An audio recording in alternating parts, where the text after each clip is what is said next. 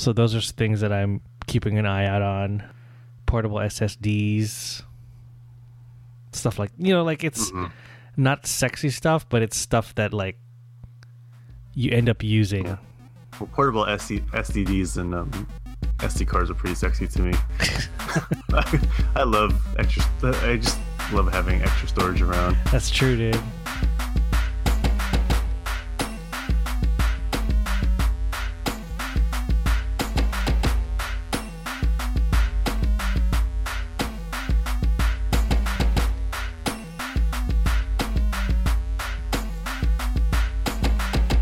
All right, what's up, everybody? Welcome to the Pop Culture Podcast. We are doing a special recording today on a Sunday. It's later than we usually do it, but we figured since the Niners won their first game, we figured what better time. Actually, nah, we've just been hella tired the last couple of days, and this was the only time to do it. My name is Anton. I'm father to Ginny, who turns 4 in a couple of weeks, and Ellis, who is Mr. Confident Walker right now, and also Mr. Confident Whiner. And today he was off the hook. And I have to say that I'm continually amazed by how Ginny can hold her own playing Little Big Planet 3 on the PS4. Like, it's pretty cool. Hella proud. Nice. Hella proud. Gamer dad. Not really. All right, and I'm John. I'm father to Malcolm, who is 1 year old. And honestly, I'm not sure I'm ever happier than when I notice that there are unwatched episodes of Flea Market Flip in my DVR. John and I, we've known each other for, probably over 20 years now. And basically we spend our time on this podcast talking about all the pop culture and entertainment that we used to love, that we still do love, or really stuff that probably we should be breaking up with. Call of Duty. Now that we're dads and we look at things differently. But mainly it's just a good opportunity to just like tell folks to get off our lawns because we're hella old.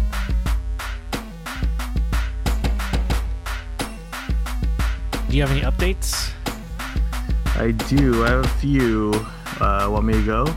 Yeah, you should go, man. All right. The last episode, I was talking about the National Novel Writing Month thing that I've done in the past that I actually completed once about 9 years ago. And I thought, okay, that'd be cool to write something. Guess how many characters I've written for that? 340. No, I can't even fill up an OG Twitter limit. So I haven't written anything for it. Dang, what Twitter's 140? 140 characters? The original was 140. Dang. That's some ideas, but I haven't had time. Yeah, you've been busy, right? Like, don't you have some major like life news? Like moving? Yeah, that's big, right? Yeah, that happened, and just other stuff at work, like editing silly videos. That kind of took up time, and playing with felt. Yeah, so I haven't written anything. I can barely stay awake past like 8:30, and I do, and then I end up staying up till like 1. And then still not write anything? It's still not writing anything.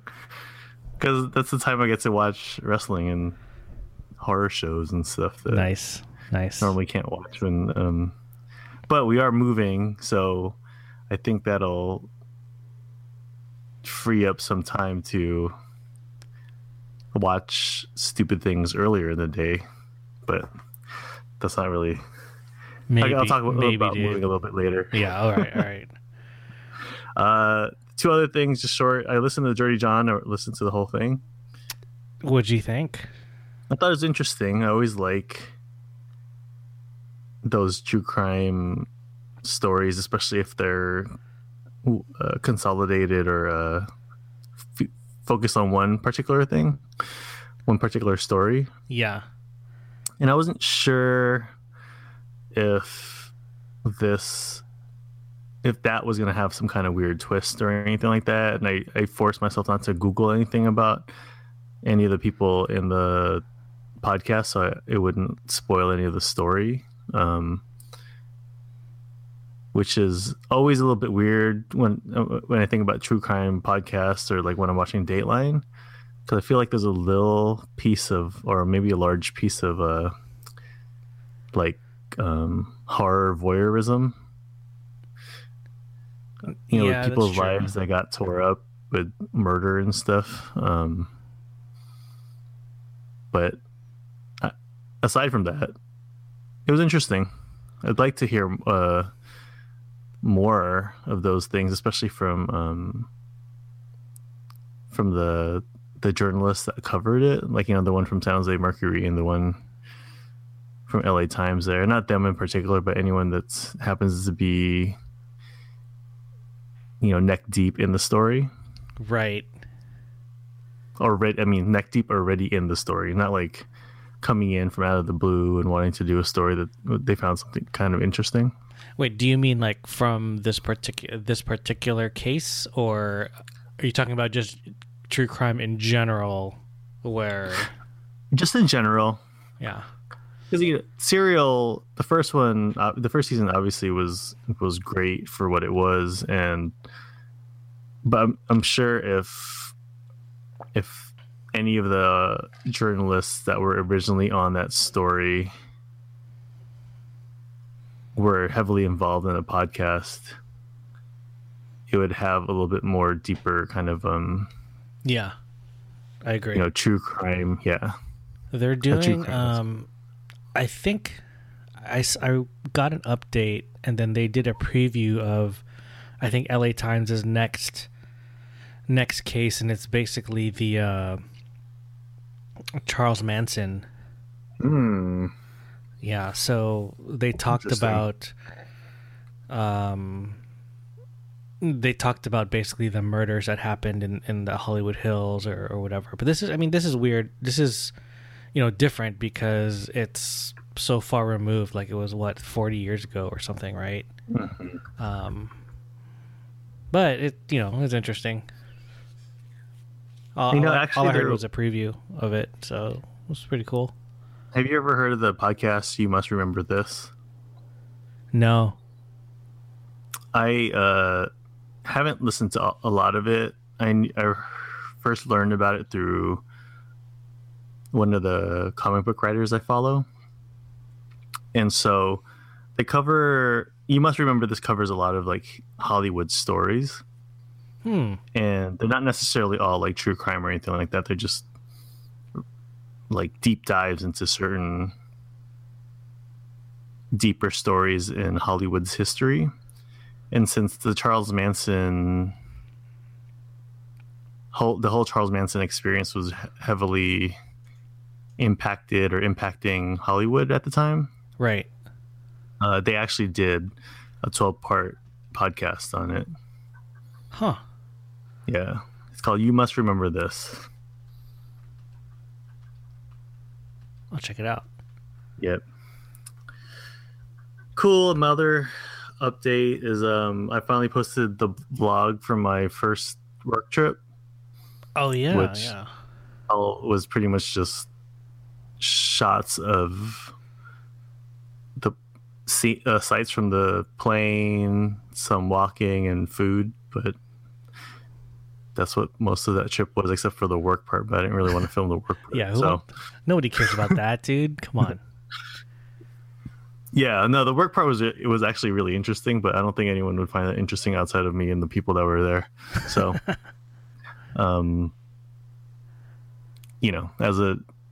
as a dad who plays with iMovie, that's all I could do for my vlog. All good, man. It's all good. Cool. That's pretty much it for me. How about you? Not a whole lot, really. I know a few episodes back we talked about your thoughts on La La Land, and I finally got to watch it earlier today, actually. So I liked it. Okay. I mean, it was fine. Like it, I think it's a cute movie. Like I understand why the Academy loved it. Because for me, it kind of felt like the movie wants to remind everyone of a time where they weren't jaded.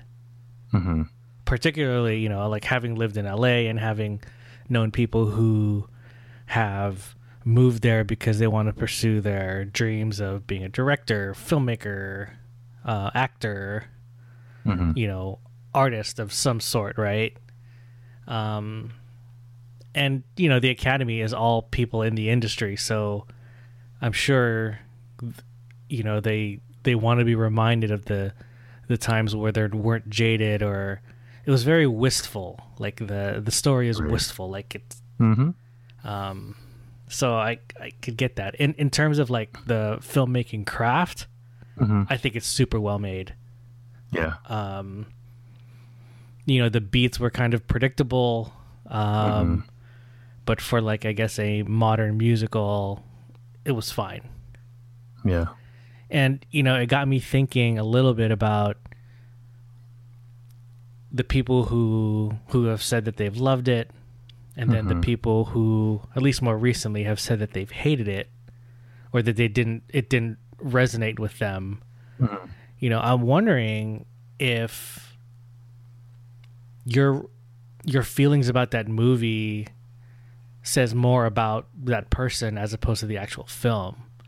And it, you know, because if you're like I guess a romantic person, or someone who's hopeful, or always positive, you know, that's right up your alley. That film is right up your alley. If you're more cynical, more realistic, you know, might not be your cup of tea. Right. The other thing I was wondering too is, like, when did people watch it? You know, if you watched it after the election, you know, when there's like really serious stuff happening in the world, like it's really not going to resonate for you, or maybe you don't want to even think about something this fake. It makes it more fake. You know. But like, you know, the LA that they portrayed there looked fake, you know, and I think that was done for a reason. Like, it doesn't look real, like real LA the way Insecure would. Right. You know what I'm saying? Like, everything was stylized, lighting wise, and everything looks so clean. Yeah. Well, it's like when I was mentioning, it felt like I got the part where it was hearkening back to old Hollywood. Yeah. In terms of just the cinema itself. With lighting and cuts and transitions and all that stuff. It was, I mean, I'm not a scholar of old movies, but I've seen enough of the bigger ones that heavily influenced it. Yeah, for sure. Particularly Singing in the Rain, I'm sure, because it had that kind of stake in trying to explore the impact of Hollywood in a historical sense. And it was cheesy and, you know, love story and all that stuff, which I guess that's what musicals are. Right. And, you know, I kept thinking about your point, the race problem that it has. And yeah, it's definitely problematic. But you know what I thought about was, like, what if the John Legend character, the character that, you know, that John Legend plays, and then Ryan Gosling's character, what if the races were switched? Like, what if it's like a black protagonist who's trying to save like old school jazz, and then he ends up selling out to be a part of like this new agey, or like this new school jazz band that was like led by a white guy. Right. Which is modern jazz. The real story of modern jazz. Right. So yeah, I don't know. Yeah. I will say though that Ryan Gosling and Emma Stone's chemistry is unmatched, I would say. Mm-hmm. Because they also had really good chemistry in that other film. Crazy Stupid Love. Yes. Yeah, love that movie too. Yeah, I think their chemistry is like super unmatched. Yeah. And I kind of like that. Spoilers, obviously, but at the very end, where Emma, or like Mia's husband, is played by Tom Everett Scott from That Thing You Do, right. who was the drummer, who was also coincidentally a white guy that wanted to save jazz. So it was a nice shout out to that. So that was, I mean, for me, that was like an extra level of fun that I could enjoy. And maybe that was the inside jab from the filmmakers. Oh yeah. Or as like being self-aware and like making sure they can get a little jab in the studio. Since I think we talked about it, but the director, he actually wanted Ryan Gosling's character to be done by Michael B. Jordan. Oh, right. Yeah. And then the studio must have said no. So maybe he's a lot more self-aware than, probably he's way more self-aware than what the movie could portray, given its big studio property. Yeah, Status, as a property. I wonder if the soundtrack would have been the same. Because I guess that was all. A lot of it was like, I definitely can't really see Michael B. Jordan pulling off some of those dance moves and the singing in that style. Right. But, interesting. But yeah, I thought I would dislike it more, to be honest. Yeah. I thought I would just be like, oh my God, get over yourselves, guys. But, I think what really drew me in was that it was a well-crafted film, and the fact that Gosling and Emma Stone, like, their chemistry was really, really good. Uh-huh.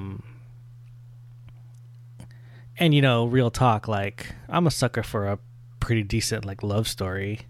Yeah. And, you mix that in with kind of a coming of age and, like, pursuing your dreams versus selling out. Like, that's all stuff that everyone can relate to. Right. And it was, like, a good mix of just all of that. So, and, Right. having the, I'm an aspiring filmmaker, too. So there's a part of me that really can't deny that this was probably made for someone like me. Yeah. So. Yeah, no, I think I agree with you a lot of that, like with the romantic story, and I could definitely see that point about the wistfulness and the hope. Yeah. And the context of when people watch it. I think with all media, how it's received is definitely more about the person that's watching it than the media itself. Sure. Unless it's like really, really bad music or really, you know. Yeah. But then still, some people love cheesy, bad music, which is fine, right? And then also really bad movies and B movies or C movies or whatever, and they have a legitimate like love for it, you know, like we talked about, like with some of the folks that we follow on right The Ringer and stuff. But yeah, I think the context of when it's been watched, when it was watched, and that point about if it was pre-election or post-election, and just the real gravity of everything that happens every day since the election, that something that wistful, especially when it's a story about Hollywood people just elites. wanting to make it, wanting to make it in Hollywood and stuff. Yeah, you know, that's like, true. or just people even being creatives. I think there's a stigma. You know, there's a stigma and there's less of an interest in it. Yeah.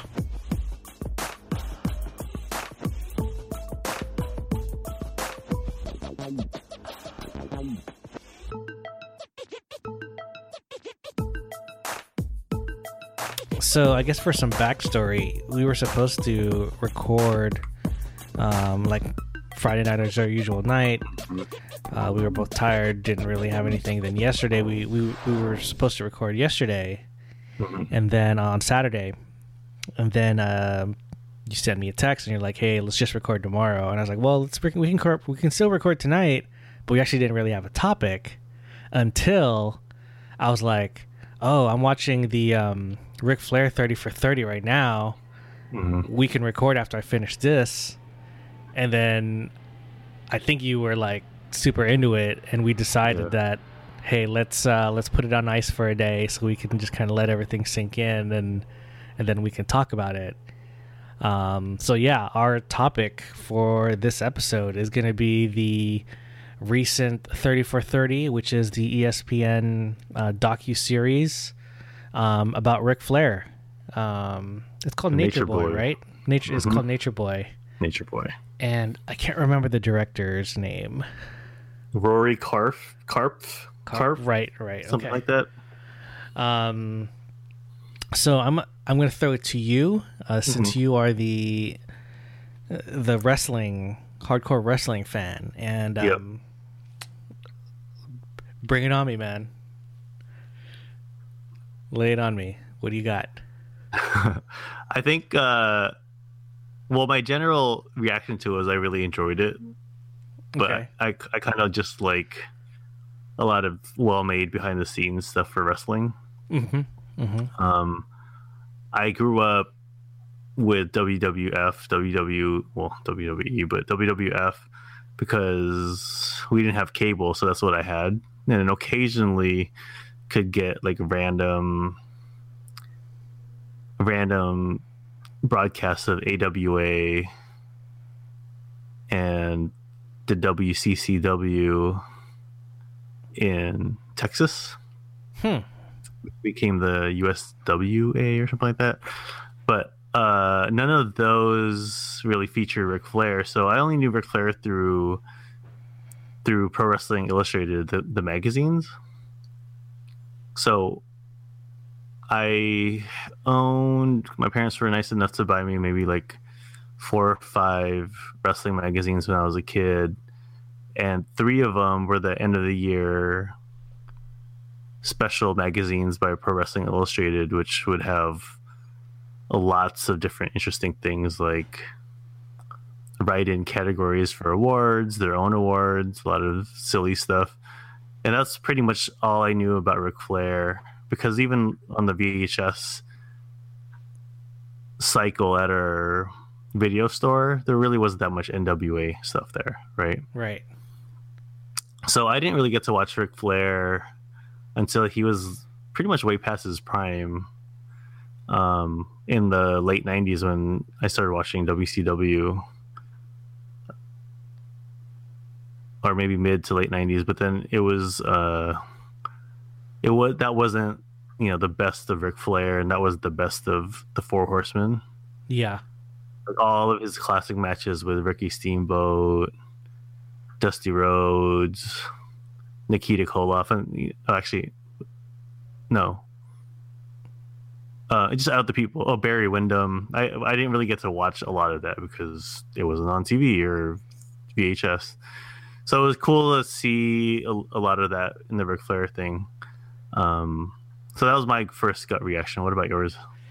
Yeah, same. Like I would say like I was more of a fan in the 80s of wrestling, but that was because WWF knew how to market the shit out of their product, right? So watch it on Saturdays, and I think I had just heard either through magazines or through other people who were like way more into wrestling about NWA and Ric Flair and like Sting and Road Warriors, right?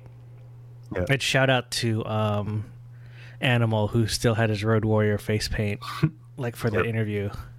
That's hardcore. Whose kid, by the way, is a starting linebacker in the NFL. Oh, really? No way. Yeah, I think he played on the Rams, Laurinaitis. No way. I don't know if he's still on the Rams, but he went to Ohio State, I think. But anyway, that's his son. That's dope. Yeah, and then just kind of watching this documentary, I kept thinking like, man, I would have totally been into Ric Flair had I grown up watching him. Yeah.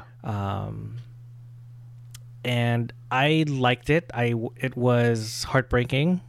But so many of these wrestling stories are, right? Yeah. Yeah.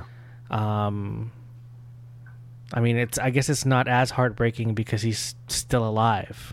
Yeah.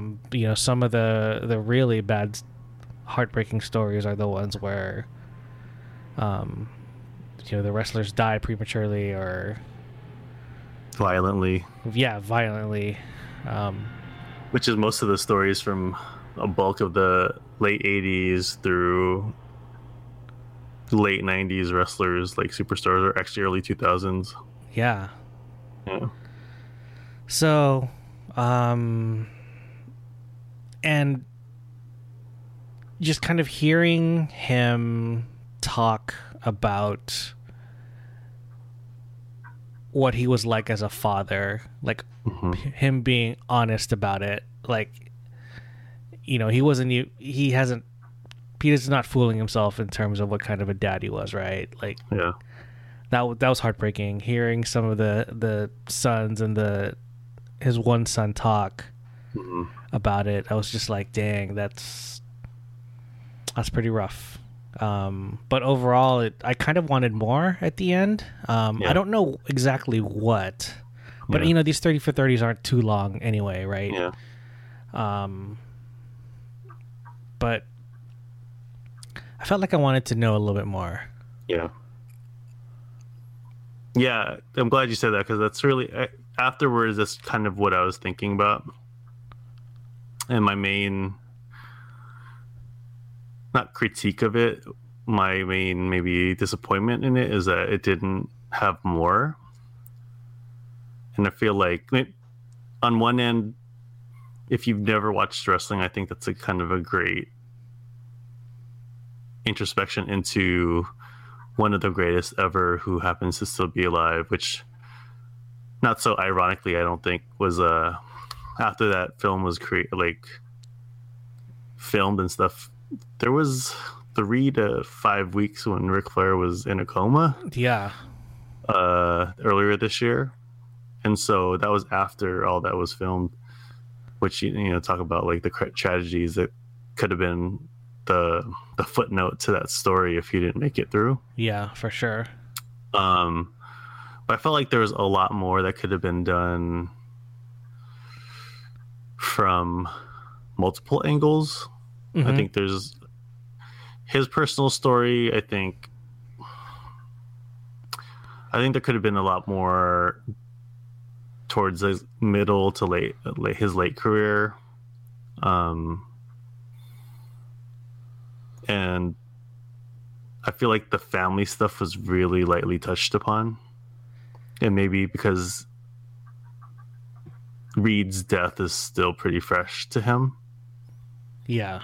Because Reed's death is really still fresh to his daughter Charlotte, her name's Ashley, but her wrestling name is Charlotte. Yeah, her ring name is Charlotte, who is, I think, by far the best female wrestler in the game right now, and she's one of the top 10 period when she's on, in terms of in-ring skill and character development and all that stuff.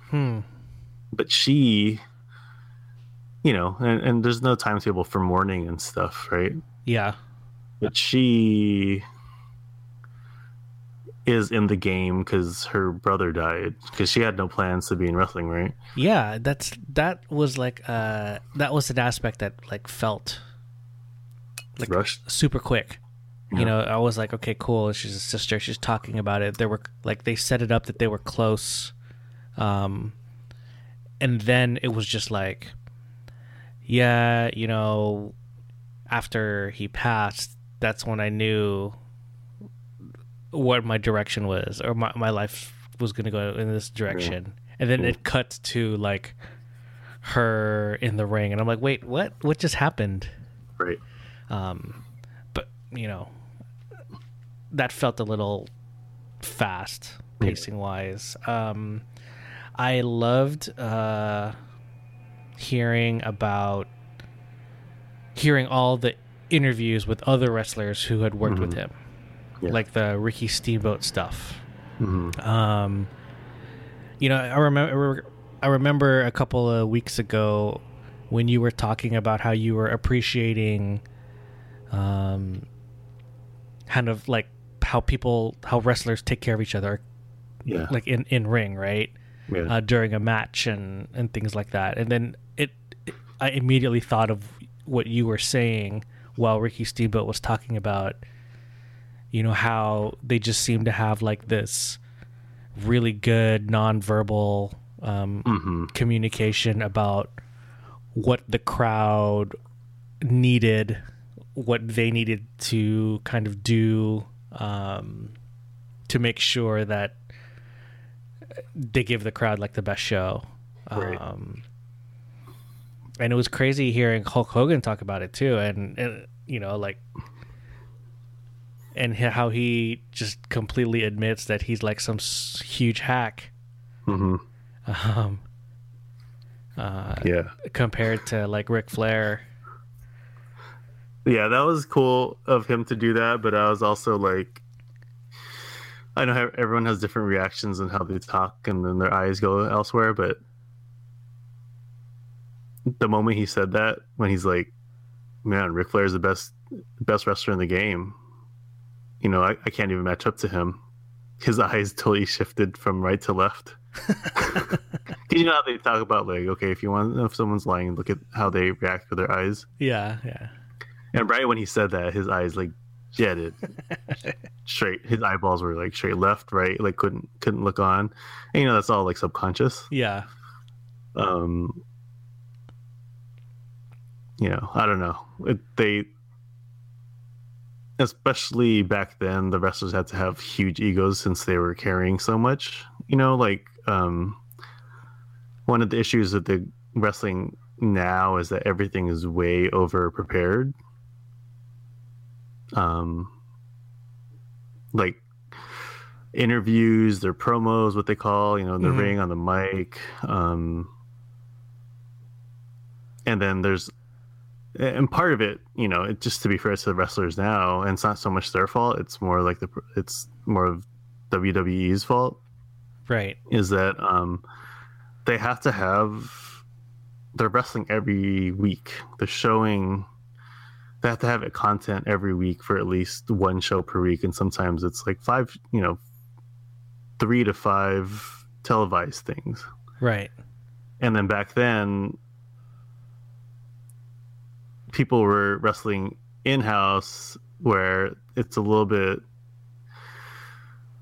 I mean, off TV, and there's a little bit of leeway where people can mess up and all that stuff, and people had a little bit more power and control over what to do.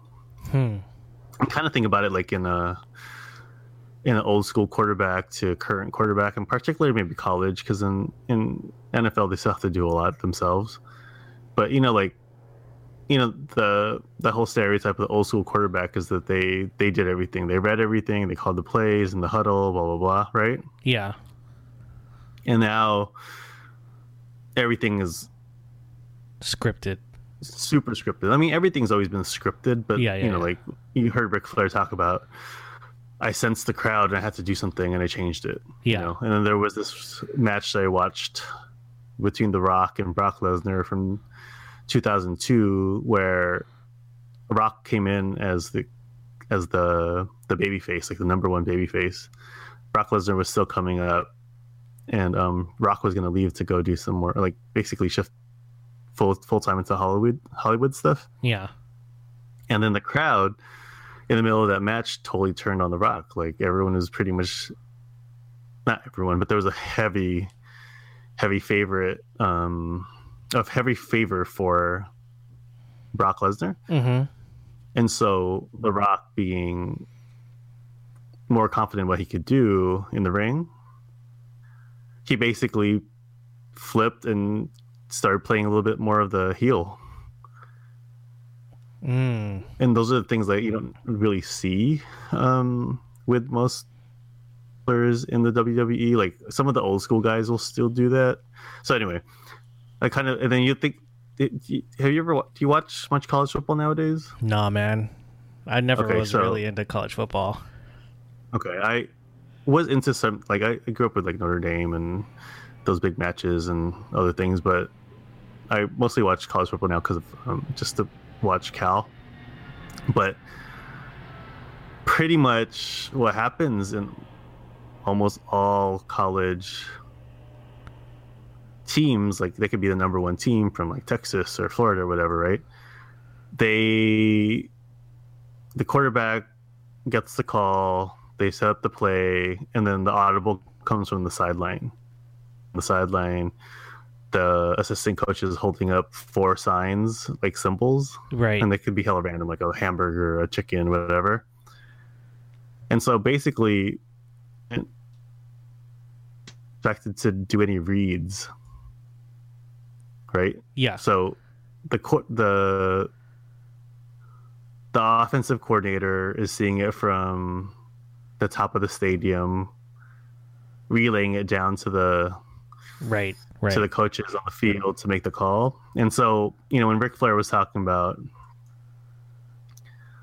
or when Sting or Ric Flair or other wrestlers were saying how Ric Flair sensed something in the crowd and said, "Okay, do this," throw me over the ring, or with Sting telling him like, "Okay, just do that, and I'll just make it seem like it really hurts." Right. Like he could audible like that in the ring. At that part is always fun to hear about because you don't get to hear it much and see it much. Yeah, I think that's what I would also like to hear more about, is maybe some extra detail for some matches. And when they talked about his retirement match or whatever against Shawn Michaels, like I had no idea like what that was. So I think having a little bit more description about that would have been helpful, because it seemed like it was pretty epic. Like I could tell it was epic, but like just not having seen it or remembering or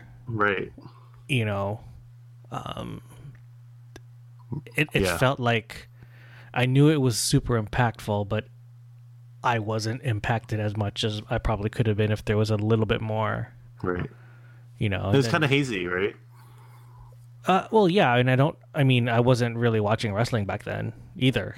Yeah, I wasn't either. So that was the times when I took a big break. But even in that segment in the documentary, that segment ended up putting Shawn Michaels more over than Ric Flair.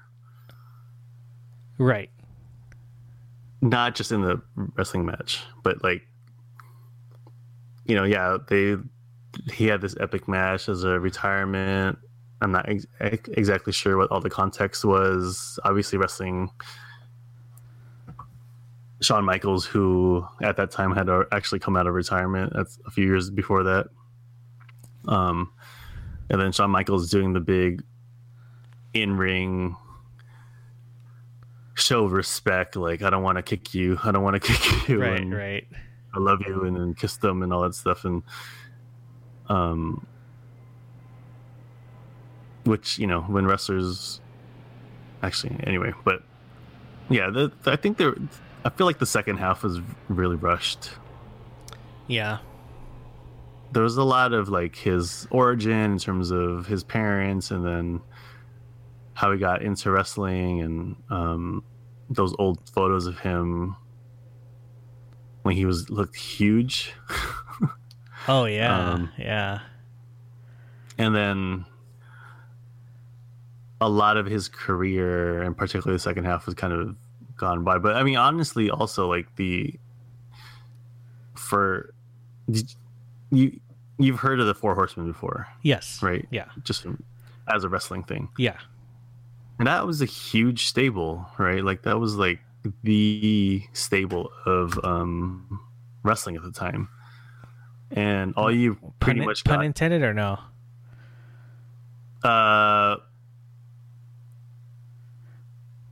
No. Pun not intended. And I'm not even sure if they called them stables back then, honestly. Right. They were probably like groups, because then in the late 90s, the stables kind of went crazy. But if you heard of Ric Flair, you knew the Four Horsemen. Right. But then the Four Horsemen pretty much got like 2 minutes. Yes, that's true. Like, yeah. Yeah, you're right. It did feel rushed. Now that we keep discussing it, I'm just like, oh yeah, that's right. Like, yeah. But I mean, then again, maybe this was all cut for time, and one beef I had with it was they kept cutting to the shot where it was like behind the cameras, where you can see the director, and then you can see like Ric Flair. That to me was stupid. They cut to that shot a lot, and I think that when you focus on like the director that much, like when the director is kind of that involved, or you see the director in the documentary, it really takes it away from the subject. Like, it's fine to hear his voice because you need to hear him ask the questions sometimes, right? Yeah. But the fact that you kind of like see him ask the question, I didn't think that was necessary. Right. Right? Like, I don't know. Maybe it was just to kind of show that they had this special rig set up where like you're looking at the lens, but you're actually seeing the director's face. I think that's what they were trying to talk about in the beginning. Like when he was like, hey, so am I looking at you? Am I looking at the lens? And the director was like, oh, no, look at me. But, but you're still looking at the lens. Right. I think that's what they were trying to do. But I was just like, don't do that, man. Just show me just let me hear your voice ask the question. Right. Or cut away, or just show him like B-roll of him. But I was really annoyed actually by that. Yeah. Maybe they were trying to do something about like the multi layers of the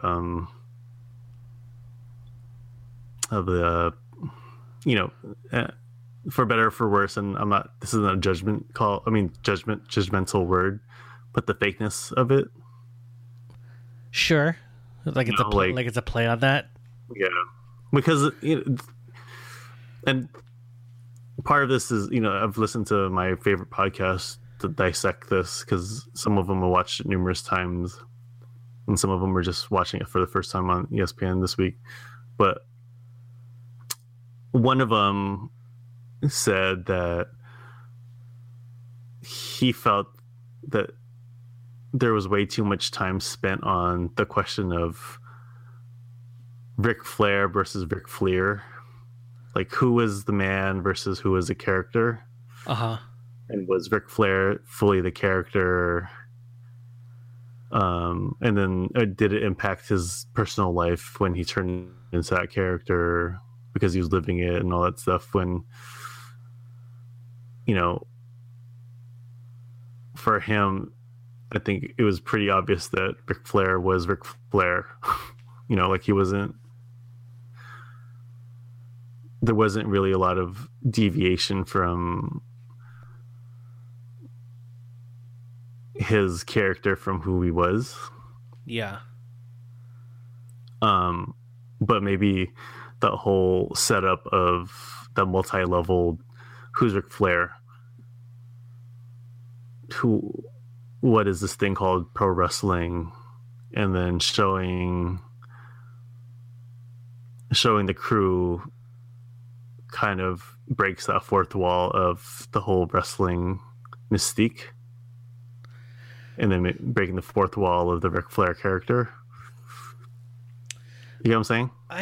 Yeah, that makes sense. That makes sense. Or was he just being like Diddy in in the 90s and being all up in his artist songs?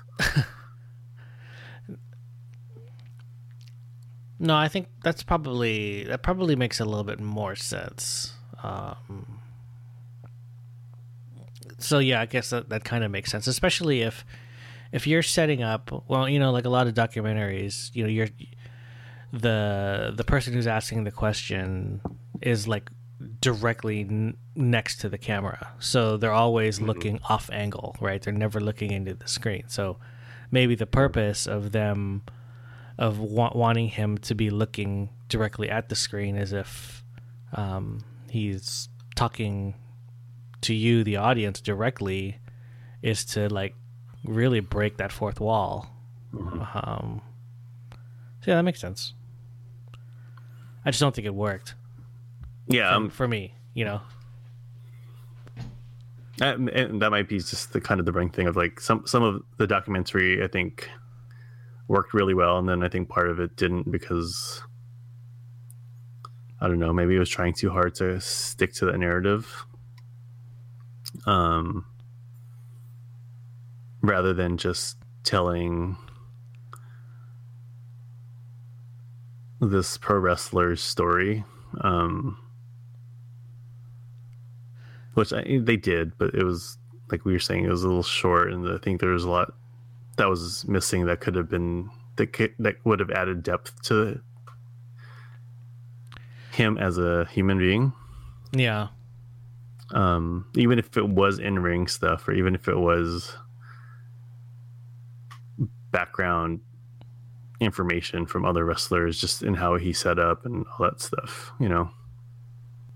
Yeah, you know, the other thing, I was listening to one of the podcasts that I listened to about wrestling, and one of the guys who's a guest this week was talking about how a little bit what you were talking about earlier, about how he at the end was asked, what do you want to be remembered for? Mm-hmm.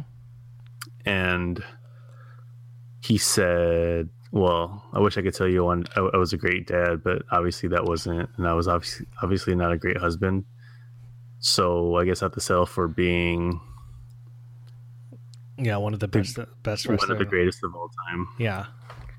And then for the person on the podcast was like saying that was really poignant and all that stuff. And when I listened to that, when I watched that scene and listened to that scene, I didn't really find it to be really that genuine. Like me, I kind of agree with you. I think that he would. I think he would want to be like, the number one thing would be to be known as the greatest wrestler of all time.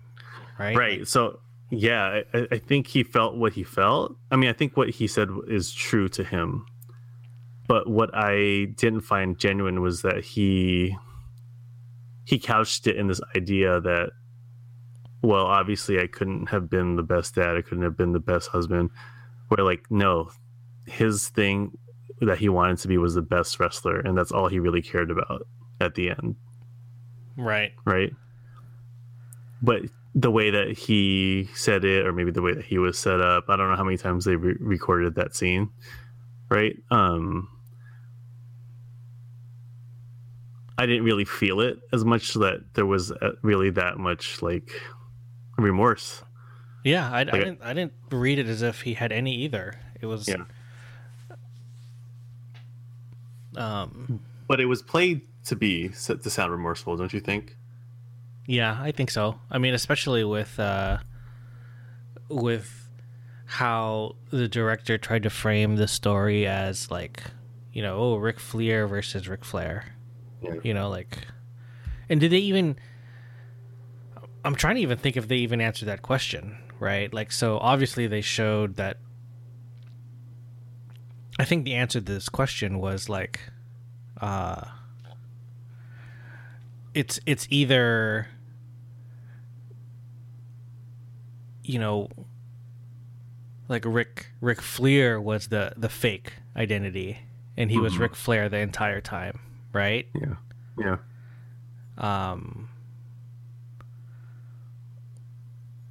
Or maybe Ric Flair's the one that died. He actually died, like, you know, quote unquote, died in that plane crash.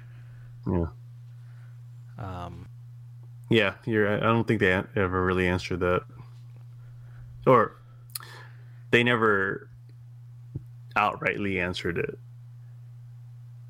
Right, which was, it seemed like that was the main question, right?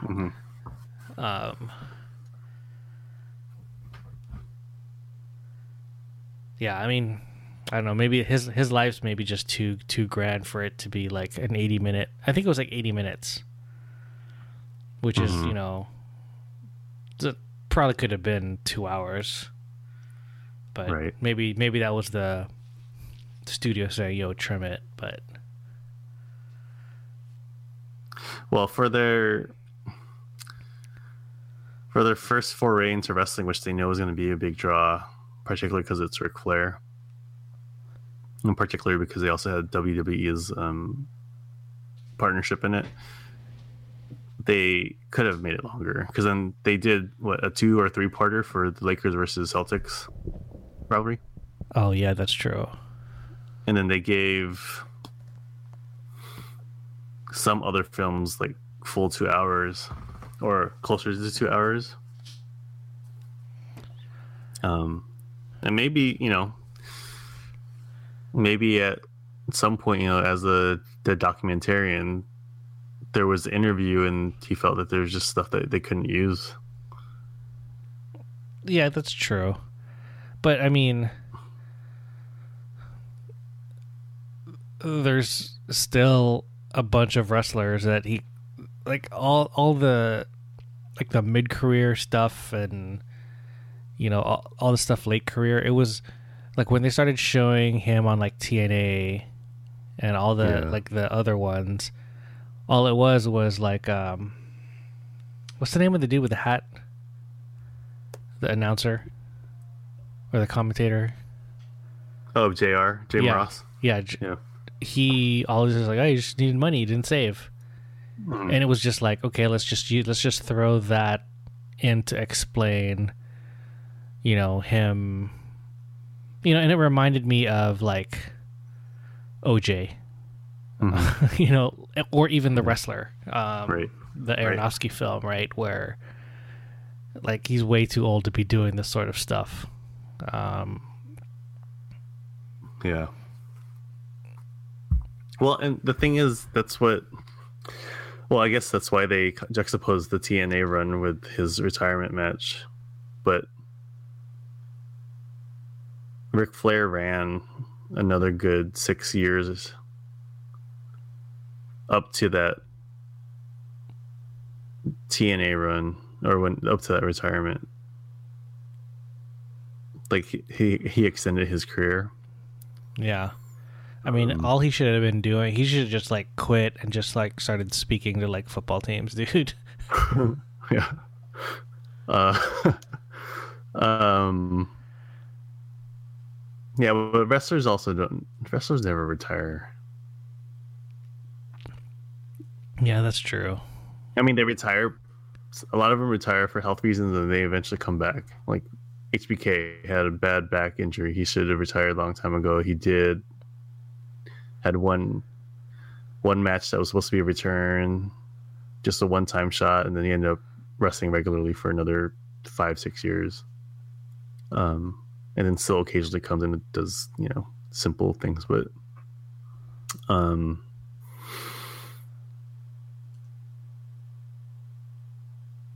I mean, but yeah, but I mean, what a lot else of are you that gonna stuff do you wouldn't though? know. Like, that's it's like a drug. Just get addicted. Well, there's other wrestlers that transition into other roles where they're still in the industry, but they're doing other things. Like Dusty Rhodes, before he died, he was heavily influential in training up a lot of the current superstars. Oh, really? Okay. In NXT, where they showed Charlotte. Yeah. He really worked with them on character development, mic skills, things like that. Like he was hugely influential in a lot of them. And then there's a lot of like the old retired superstars that are still doing that in terms of developing new talent. There's not so much a big network of independent gyms now, like where they're doing training, but could have done that, which maybe doesn't really fit the whole Ric Flair thing, because he still had that job. But I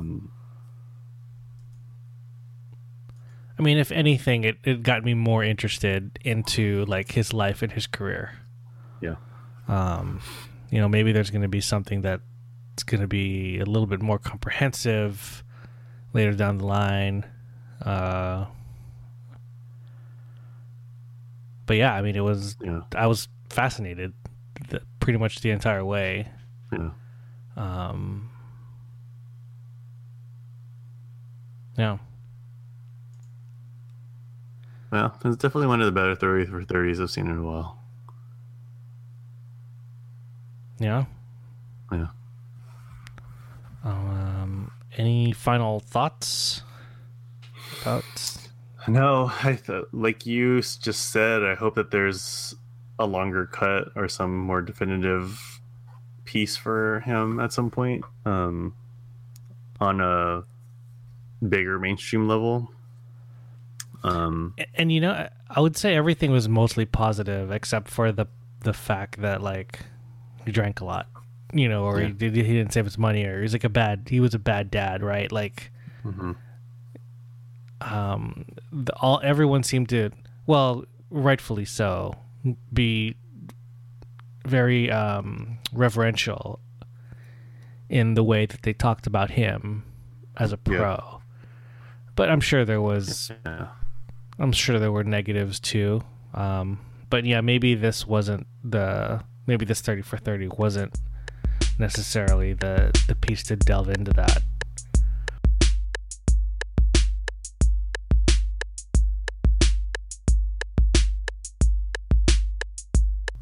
Is there anything that's over the last couple of weeks that you've been kind of digging? Yeah, there's just two things. One, I watched The Big Sick. Did you like it? Finally. I liked it a lot. Have you seen it? I did. I watched it on the plane on the way back from Boston. Okay. And yeah, man, there were parts of that movie that I was laughing. Hung and I were both like laughing out loud for a few minutes. And then there's also parts in that movie where I felt like I wanted to cry and just stop myself because I didn't want to. But I thought it was a really well balanced movie with the story and with the comedy and the drama and the the feels for it. Yeah, Apatow is a producer, right? Yeah. Yeah, it definitely had an Apatow vibe for me. Yeah. Well, it's pretty much like his. It's pretty much. Well, not totally. Totally. It's kind of in the trend of what his movies have been in the last couple of years. Like, Yeah, years, definitely. the past decade. Yeah, definitely. Aging, comedy. And then there's like real life in the midst of that, right? Yeah, yeah. And yeah, that's like Kumail Nanjiani's like real life love story. Yeah, most of it. Most of it, yeah. Yeah, I don't know if the real Emily and him had that much like familial issues. Like if his family really disowned him for a few years, or Right. if Emily's family really hated him, or well, because of the breakup. But yeah, I liked it a lot, and I thought the core performances were great. With the main four, with Kumail and the person who played Emily, and Holly Hunter and Ray Romano. Yeah. But freaking Ray Romano, man. Like I never watched what was this show? Everybody Loves Raymond. Everybody Loves Raymond. So I didn't my real like deepest interaction with him and his acting was in Parenthood. Oh, he was really good in Parenthood. I only saw a few episodes, but he's good. Yeah, he was really good in Parenthood, but he was really great in The Big Sick. He was also in one with I think it was like on TBS or TNT short-lived series. It was like Men Over 40 or something like that. Right. I heard that was hella good too. Oh, was it? Yeah. Yeah, I didn't watch that, but yeah, maybe it's because I just didn't know what to expect. Even though, I mean, he was really deep in Parenthood, but I felt like how he played vulnerability and sadness and anger. I mean, just seeing all the emotions. Mm-hmm. Yeah, I agree. Tied him up into one character being a relatively soft-spoken, kind of passive person. He has like a really perfect face for that. Like it's kind and like like in the hospital scene there, like when he kind of wasn't sure what to do, or they didn't really know what was going on with her. His face just told so much about what was going on with him, right? Yeah. Yeah. It was good. Yeah. I didn't the Kumail's parents, that seemed a little over the top for me. Yeah. Like the dinners and that kind of felt that was a little over the top. Like the consistency of bringing someone over. Yes, and it's just also you'll be disowned and yeah, I don't know. And I don't know, maybe it's because like Aziz put his parents in, and they're not actors and it's obvious, but it's like cute, so maybe I'm getting triggered by me kind of being forced to enjoy like what Aziz puts out there with that. Yeah. Yeah. Well, I think. Well, do you think it's realistic that families would disown some of their kids for not Yeah, no, I do think it's realistic. But the way that it was played for comedy, I think to me, out of it. yeah, I know it's supposed to be a comedy, Yeah. But I don't know. It just tonally, it just seemed a little bit weird. I liked all the stuff with him and his brother. Yeah. That stuff, I felt was pitch perfect. Yeah, I don't know. Yeah. The culture stuff is always a little bit, I mean, he's part of I assume the writers, and Yeah. so he had a lot of say in how he wanted to portray it. The one thing I did like about it was,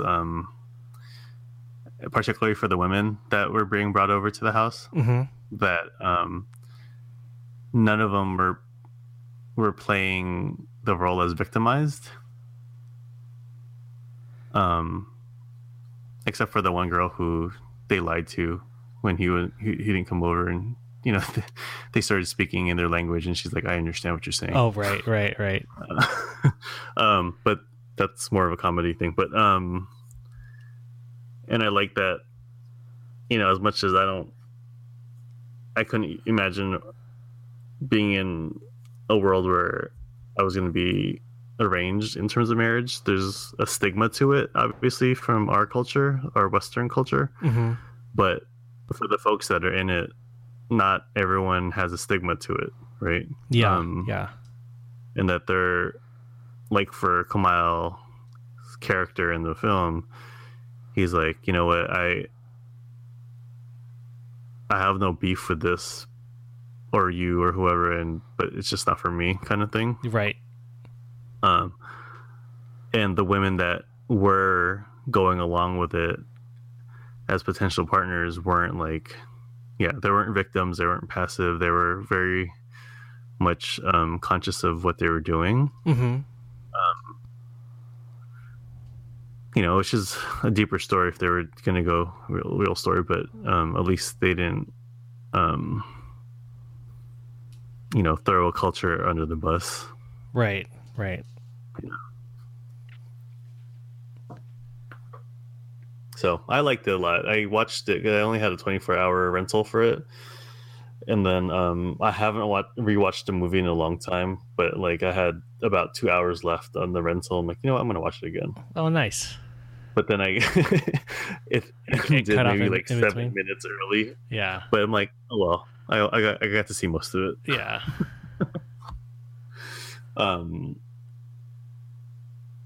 Yeah. That tone of film is my sweet spot in terms of dramedies. Yeah. And then so that was that, and the other thing was just something I kind of learned about 2 days ago or 3 days ago. Have you heard of Overdrive, the app? No. So Overdrive essentially is a network where you could you could borrow material from a library digitally. Okay. So ebooks and audiobooks and sometimes music or whatever. But so there's another app like that called Hoopla Digital Media or Hoopla Media. Okay. And so they pretty much, all you have to do is register, and you enter in one of your library cards. And so I used my Oakland library system card number. And whatever they have an agreement to share, you could essentially just borrow. So this one in particular caught my interest because it actually also has comic books. And so it doesn't have any Marvel because Marvel has their own system, right? Right. But it has pretty current, maybe a few months back, but pretty current runs of a bunch of the DC books, some Archie books, Boom, a bunch of the Image books. So there's a lot of DC is one of the big two, and then Image is kind of, big three, but then they have the other kind of like third, fourth tier, and they're available. I'm like, whoa, that's hella books that I could have paid for, but now I could just read read for free. Oh, sweet. I'll check that out too. Yeah. I love using my It's library cool for card. people. Yeah. And they also have movies, and you can borrow music, which I guess isn't as big of a deal if you have access to that somehow. And the ebooks too, but like, yeah, as in terms of comic books, they have the collected trades. So like, I've talked about Tom King and his Batman run. So his volume 3 of his Batman run, I was about to buy, but I haven't bought it yet. And then they have it? But it's available. So I'm like, oh, cool. I get to finish that up. And yeah, they also do single issues. So, I think obviously this is a shout out to anyone that wants to not buy media if they don't have to. I mean, I'll still buy certain comic books just to support, but there's a lot more books that I want to read that I don't really have the budget to pay for. But this is also a shout out to any of the parents that are listening to this, that if their kids are getting into some graphic novels, like some of our friends' kids are getting into graphic novels,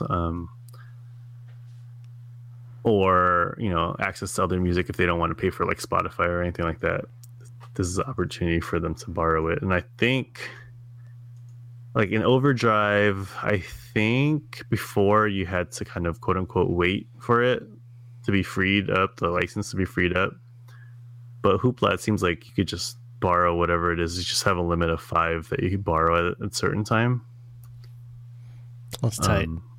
But yeah, shoot, there's a lot to read and consume if you want.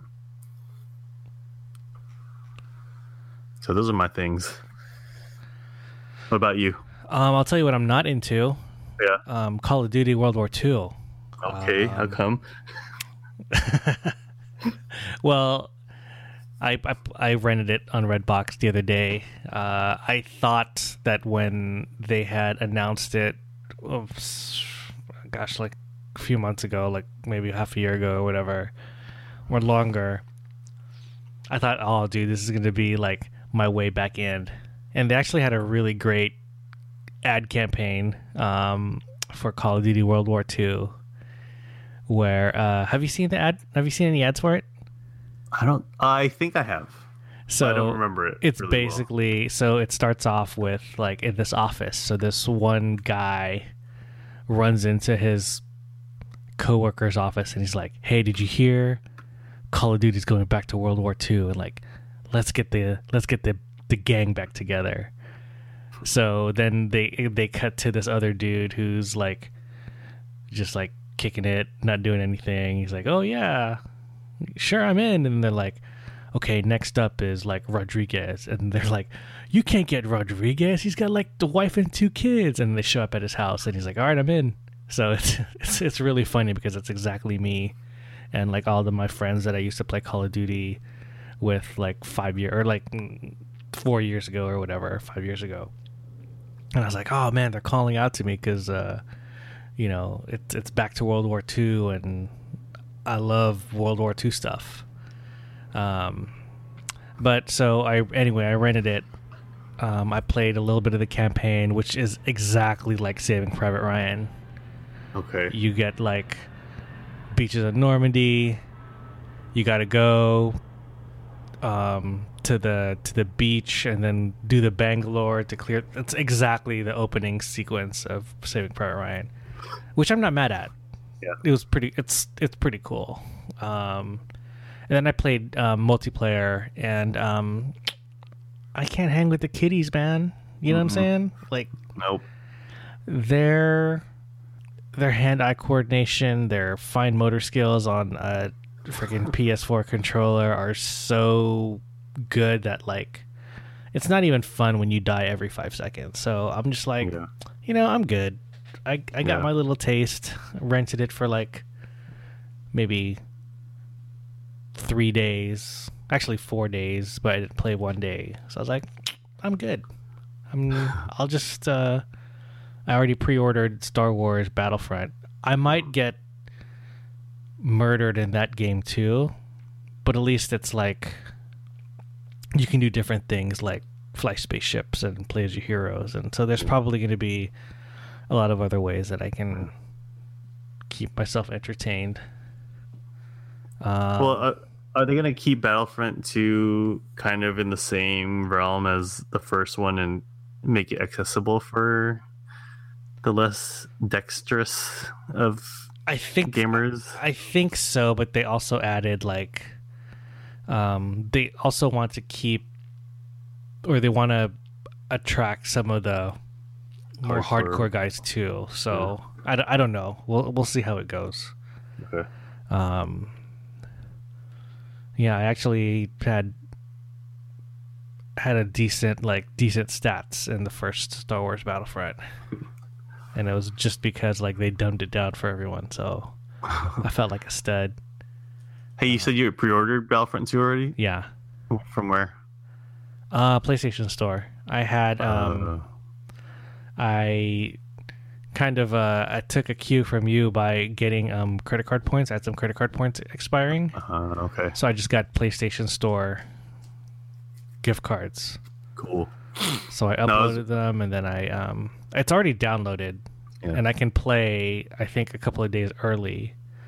Oh, nice. So it's already downloaded, it's already installed. I just can't play it. There's like a counter that says like 4 days, and it's counting down until the day I can play.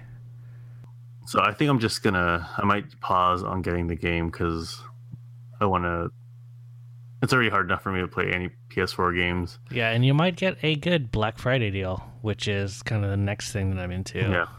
I'm just like scouring. I'm not even really looking for anything in particular. Yeah. Actually, no, I take that back. There's a couple of things that if there's a good enough deal, I'm gonna jump on it. So, like what in particular? Well, I was last weekend. I was sent down to do some video work to shoot and edit some stuff for the iPhone 10 launch with that company I've been freelancing for. Mm-hmm. And so I brought my old like MacBook Pro 2012, and basically all the stuff I was shooting, and when I was trying to edit, it was going super slow, just chugging along, not even really letting me edit any 4K footage, which is what I was shooting. So I was like, oh shoot, maybe it's time to upgrade my laptop for these mobile gigs. So I've got my eye on any deals for MacBook Pros. Is that mainly it? That's like your main like radar. Of course, there's always going to be like other things that you'll be tempted. Yeah, there might be some other things if they show up. I'm always like on the, like the Amazon. Every 6 hours there's a new or every 2 hours there's a new deal. I'm sure there are going to be some video game deals that I might hop on if they're like super cheap. Right. Like SD cards and those are always like super handy. Well, for me, for Black Friday, I'm just trying to be really disciplined about not buying random crap because I always buy random crap, whether it's Black Friday or not. But being that we talked about it earlier that we are moving to a new place, the rent's going to be higher, right? And it'd be nice to have less stuff to unpack, let alone, having new stuff that I'm spending money on. But I am particularly on the lookout for a good cutlery set that's, really well priced. Yeah. Because, we have some knives here and, they're all like budget friendly Target brands, which have been great for us so far. But as I've been cutting fruit and preparing meals, when the rare times I do that nowadays, it's like I can't cut scallions well because all of our knives are like not really sharp, and I know I could just get it like sharpened again, but it'd be nice to have a solid real knife. Yeah, I was gonna say like we don't even have steak knives. Yeah, it took us a while to get steak knives. We actually, Tess got that for me for my birthday, I think, last year. Or for Christmas last year. Yeah. It was a set of 4, like Wusthof, which is a pretty nice brand. Yeah. But we only use 2. We only keep 2 out at a time. Because we don't eat, we use it for basically steak and pork chops. That's it. And it makes such a big difference. Especially the way that you want to cook certain steak, right? Like, because if you have a dull knife and you're cutting into I feel you, man. Yeah. So getting that and probably a properly serrated knife would be nice for bread. But there's that.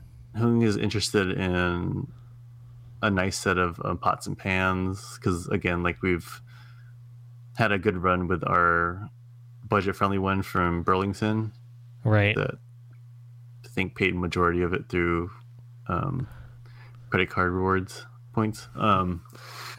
But we'd like one of those, and if we could find a nice portable stroller,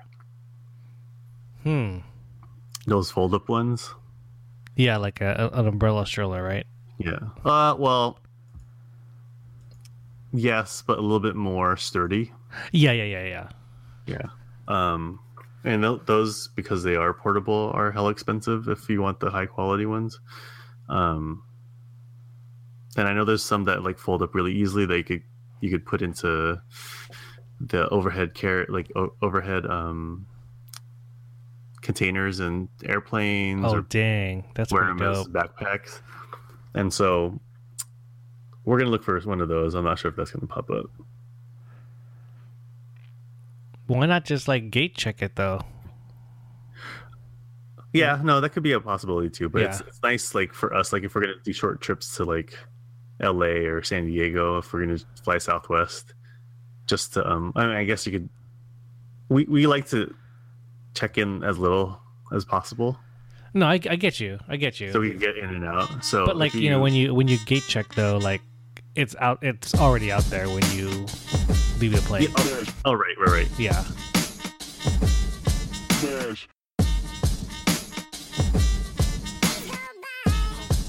It's dad moment time. You want to go first? Who's your dad moment? Yeah, I only have one. As I mentioned a little bit earlier, I took my first like work trip away from the kids.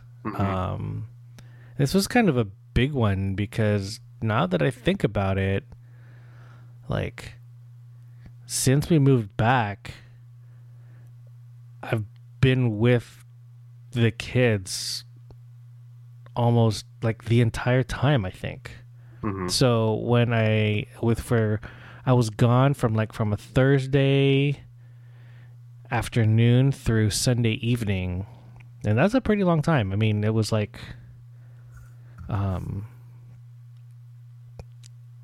was a good amount of time. I was so busy that like I didn't have a ton of time to sit back and miss the kids, but of course you still do. Yeah. Where'd you go? I was just out in LA. Okay. Yeah. And it was crazy coming back. Like Ellis was hella good at walking. Really? Yeah, and it was, before I left, he was like, okay, cool. He could maybe walk half the room, By the time I came back, he's just like doing laps around like the kitchen island, like all day and just walking down. And yeah, it's crazy what happens in the span of days.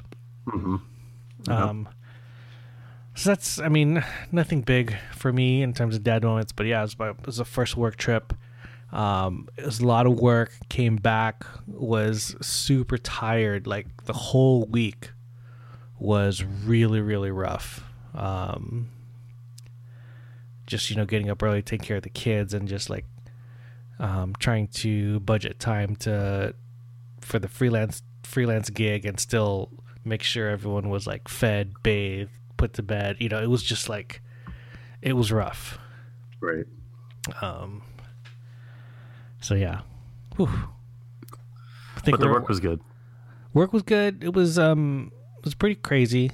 We were there for basically the iPhone 10 launch, so we got some footage of people lining up at the Rancho Cucamonga Apple Store. We were there because this company that I freelance for, they have a good relationship with one of the really big YouTube channels. His name's Austin Evans, and he does like unboxing videos and product reviews. So we were able to spend some time with him shooting like behind the scenes of them shooting their iPhone 10 review video. So it was pretty cool. Yes. Just kind of like these big YouTube channels, man, it's like a legit studio. Really? They're using cameras and lenses that are like way more expensive than my life. Yeah, it's these big YouTube channels, like it's legit. Like it's stuff that you would see on like a legit film set. Right. Because they're pretty much they're an independent company. Yeah. Independent film company. Yeah. Pretty much. Yeah. How about you? As mentioned earlier, we are planning for a move. We've been living in a 1-bedroom for the past 3 years, almost 3 years, that we really love and love the neighborhood, but we just knew at some point we needed to have a 2-bedroom. Right. So that we could remember what it feels like to sleep in our own bed. And so it's going to happen in a couple weeks. So by the time we have another episode out, it should be in our new digs, which is just 3 miles away from where we are now. Still in Oakland, a little bit further away from work, but there's a bus stop near there, which I occasionally take, that runs through close to my current neighborhood. Oh, cool. So cool. Who's been doing the brunt of the packing, and we have a whole bunch of boxes in here and all that stuff. So it's just kind of like a game of like what we can pack and what we need, and I need to get on that. But that's what we're working on now. So we're excited because it's going to be a 2-bedroom. It's a duplex, so we only have one neighbor on our side, and it's our landlord, who seems pretty cool. Oh, nice. Yeah, we're going to have a little patio in the back that we share with them, but she said that they don't really use it. So we're excited to do a little bit of gardening and at some point get a grill back there so I could do some grilling. Sweet. So yeah, it'll be nice to have kind of like that fully segmented. Yeah, extra space. And yeah. Have our own room. Malcolm's gonna have his own room. Like, it's funny when we think about like packing while having a kid, because he asks sometimes like, do you think he understands what's going on? Because like his bookshelf is empty now. There's all these boxes around here. And the day of that we move, we're dropping him off at daycare, and then the movers are going to come and we're going to move. And by the time we pick him up from daycare, he's going to be coming home to a different place. Yeah. But I think he's still going to be, he'll obviously know it's a new place, but at the same time, he'll be like, okay, yeah, I'm sleepy now. Put me in my crib. Right. This is my life now. So yeah, it's going to be fun. Yeah. Yeah, it's actually really not that far from where we currently live. It's just, And the other thing is, while we're also doing that, we're also preparing for our first international trip with the little kid. And so, speaking of points, we've been accumulating miles on this credit card since we were planning the wedding. And so we transitioned to a different mileage card. So we just have these points that I guess we could have transferred over, but we're like, oh, well, let's look at what we could do with it. And so the other day, our friend Rob, who is always up on all the flight deals, he knew we were looking at wanting to go to Europe, and then he sent me a link, and we're like, oh, let's look at it. And we were just kind of pricing out flights. And so one of the things with flying with a kid, which I think you know well, is trying to make the decision on the time of flights. Right. And like, our trip to Seattle was relatively easy, and we flew to LA once too.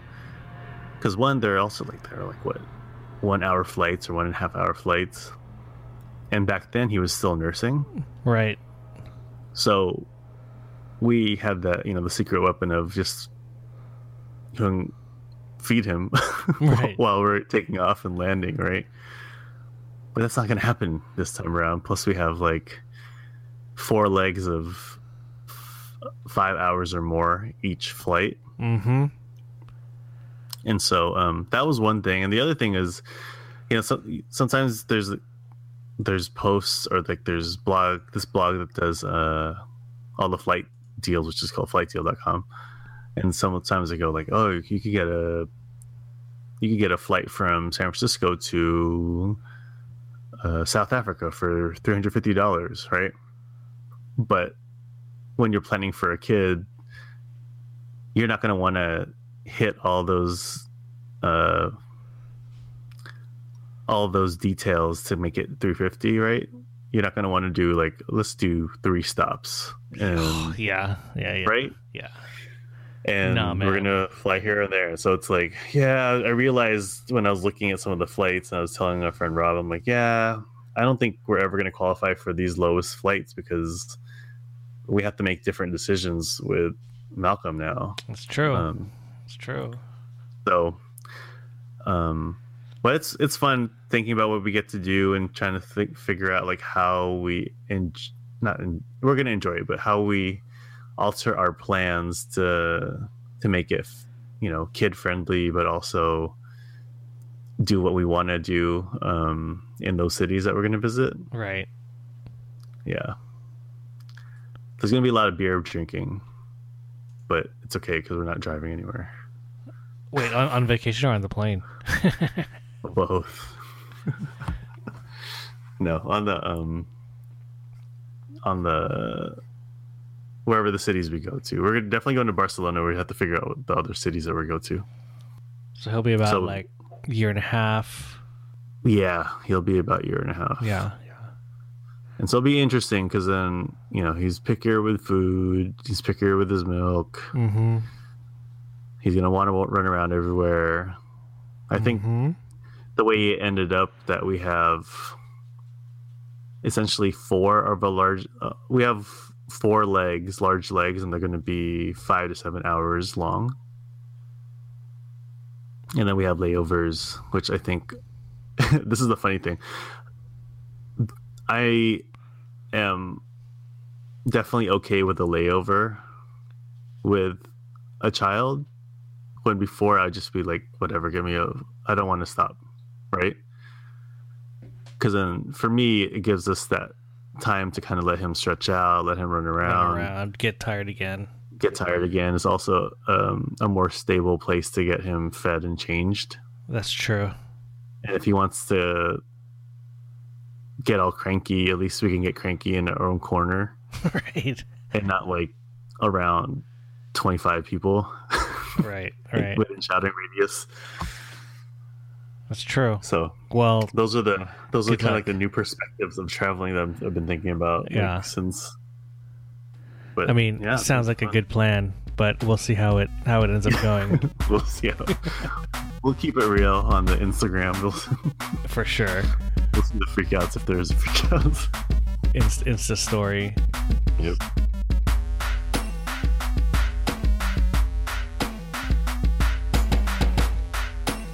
Well, all right.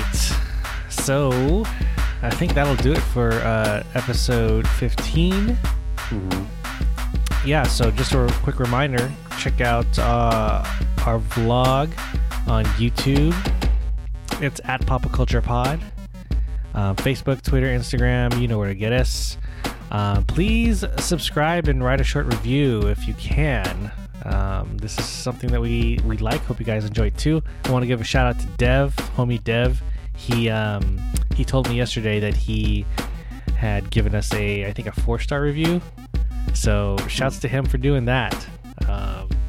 I think he's a Dodger fan, so I had to offer condolences for the loss. But I think he was I think he liked the La La Land episode. But now that he can listen to my thoughts now too, now that we have one. Cool. Thanks, Dev. Thanks, Dev. Appreciate it.